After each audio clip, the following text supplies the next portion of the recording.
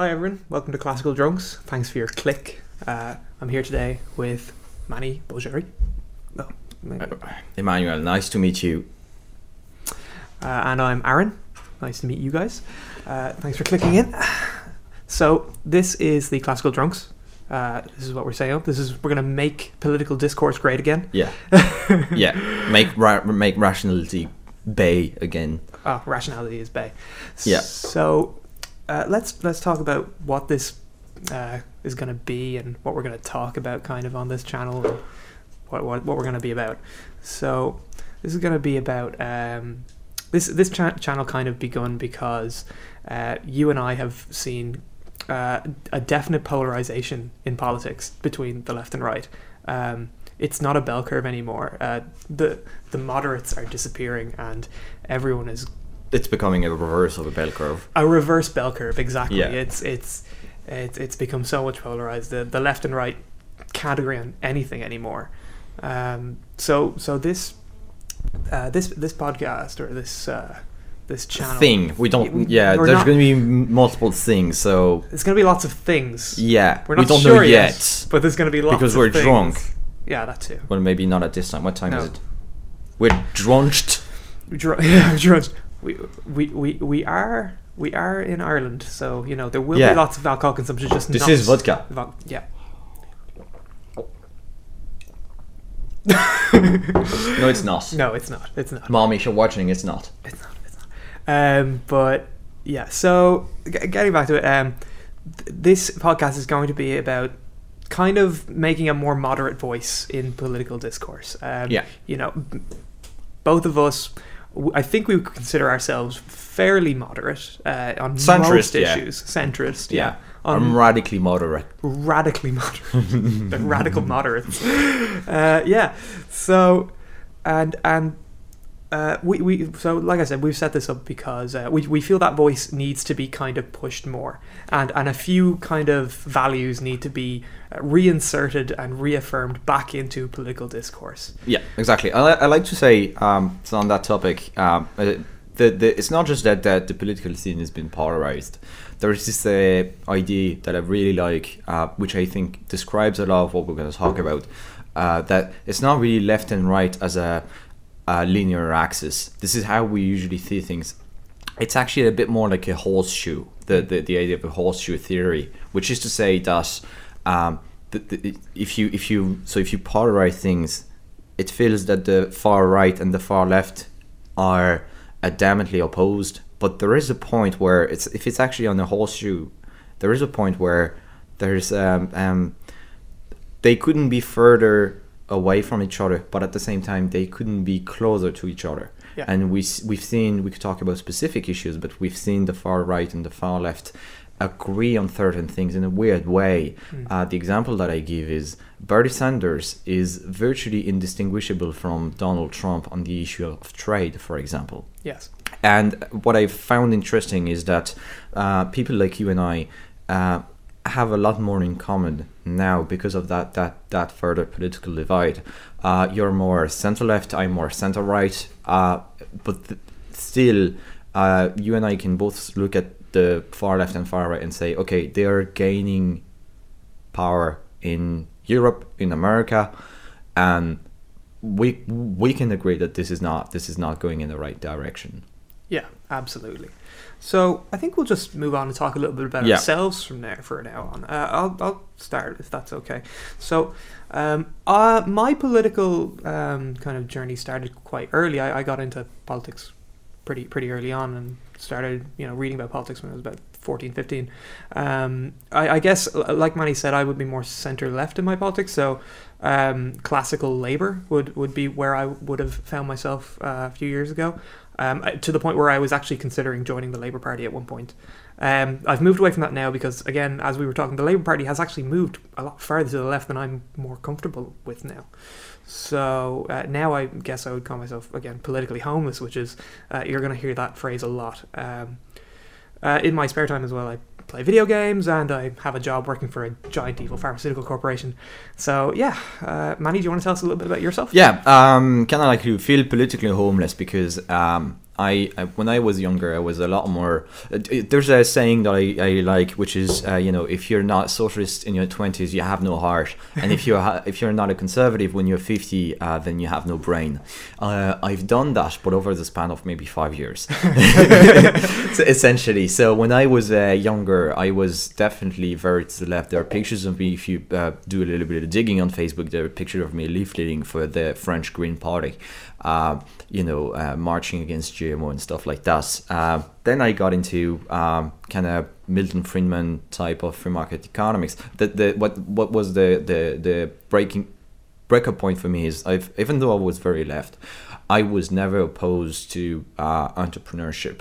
I work in the IT sector. I'm a software developer, so there's a very strong entrepreneurial culture there, and we don't see. It's a sector in which we don't see capitalism in itself as a bad thing. We just kind of look at a case-by-case basis and say, well, there are good companies and bad companies. And I always had that at the back of my mind, even when I was like a far lefty. And I saw the other Greens being very opposed to capitalism as a whole. There's this saying, the Greens are watermelons. They're green on the outside, but if you start scratching, they're very red. And I think that's true to a certain extent. And if you really talk to them, not publicly, they'd be willing to admit it. So that's where I started to kind of look at different opinions. I've moved a lot politically. I'm definitely more kind of center right, free market, libertarian type of politics now.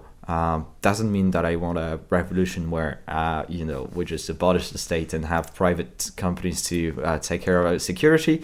Does not mean either that I'm opposed to. I'm still very much in favor of open immigration and gay rights. So that's why I kind of consider myself to be a bit of a politically homeless. Mm-hmm. But yeah, so this is what I do from a political standpoint. Outside of that, as I said, during the day I'm a software developer for a big American company, and I like cats. He has 2 adorable cats. Yeah. You may see them wander in and out of frame. Or at least hear them if you pay attention enough to the background noise. Or you might hear them scratching things. They like to destroy furniture from what I've seen. Speaking of which, little bastard. So I guess we'll kind of move on to, look at him there. Oh my god. That's one of them. If you're listening to us and not watching the video, you've missed an opportunity to look at a beautiful cat being tortured. Which is why you should go check us out on YouTube also. Exactly, yeah. So I think we'll move on now to kind of our mission statement and what this channel is going to talk about and what our kind of core values will be. Yeah. Values that both the left and the right have kind of let go to the wayside, really. So we'll just rifle through a few of them, I guess. Yeah. Number one. Yeah. So what I was just gonna say, what I like to say is maybe I think that you and I both subscribe to the idea of maybe classical liberalism in a sense that it's an idea that it's in the name. It's classical liberalism, so it's kind of old and it's evolved since to become. The left-wing interpretation of liberalism has evolved. The right-wing interpretation of liberalism has evolved. But if you look at classical liberals, you'll have some kind of a set of core values that you and I would both, at least, kind of a starting point that unite us in that sense. Exactly. We can rifle through one or two of them, and we'll expand on these in future episodes. Sure. Definitely. But just to list them off, like freedom of speech and expression would probably be the major core one, because that unapologetically so. Like that is not on the table for discussion at all in this thing. That is out there. Maybe for just to explain very basically for one reason, and there's a psychologist who put it very well. He said that free speech is how we settle disagreement in a non-violent way. If societies don't have free speech, they still have to settle disagreement, but they do it in a violent way, where it's a violent confrontation, dictatorships, prisons, and etc. This is how you set and free speech, and it can go. Even though you'll have people deny denying the Holocaust and all that, but at least it's a tool that we use in society to sell disagreement. And this is the value. It's not just about being able to say that the concentration camps were a hoax. It's about being able to sell disagreement in a complex society. Mm-hmm. I think another core value we could move on to is equality before the law, and the hopeful destruction of identity politics one day. Yes. Which identity politics seems to be completely against the idea of equality before the law. Well, it is. Yeah. Because and it's not new. The thing is, because equality has multiple interpretations, and you can say I'm for equality, and the person in front of you is going to say I'm for equality, and you're not even talking about the same thing. Yeah. So I think it's important to specify what we're talking about really is equality before the law. That is to say, two same people, no matter what their birth characteristics is, skin color, gender, you name it, they have to have the same rights. They have access to the same, they are under the same law. And that's to be opposed with equality of outcome, the sort of kind of far left equality. When they say equality, they mean people have to be the same amount of wealth, the same amount of, education, etc. And you cannot have to. You have to pick one. You cannot treat people the same. People are different. They have different inspirations. They have different preferences. They're going to end up in different passes of life. And if you're not okay with that, then you have to undo with having the law treating people equally. Mm-hmm. And the final kind of big one, I would say, would be evidence-based policy and data-based policy. Rational inquiry. And rational inquiry. In a larger sense of the term, yeah. Absolutely, which would lead to lots of things, rational-based policy in terms of economics. Secularism would be a big one. We are both godless heathens, we should probably point that out. Yeah. So we are very pro the idea of secularism, and that the state should just stay out of the religion game in general. Absolutely. And it's a very important in a sense, because I think that we've seen that with both the left and the right, the far left and the far right, that both are replacing facts by feelings. They're looking at and on both sides of the aisle. Have you ever talked to a right winger about immigration? Really isn't about fact. I have an entire book just based on what the research is on immigration. This is completely at 180 degrees from what you'll hear from those guys. They're talking about their feelings, not about facts. Just as the left wing is when we're talking about environmental policies, and when they think about renewables, it's all based on feelings. It's not based on facts, and this is something that worries us. Mm-hmm. Absolutely, yeah. Again, you see it with the same thing, with like you were saying, environmentalism and the faux greens. Well, you're into healthcare. This is a big topic as well, where it's a lot about feelings and not really about what's the most efficient. Should we allow this drug? What price? This is not a rational way. We don't approach healthcare in a rational manner. No, we don't. We do base it on feelings, which I totally understand the motivations behind it, because you are dealing with, potentially your family or yourself. So I can totally see why it's very easy especially with healthcare,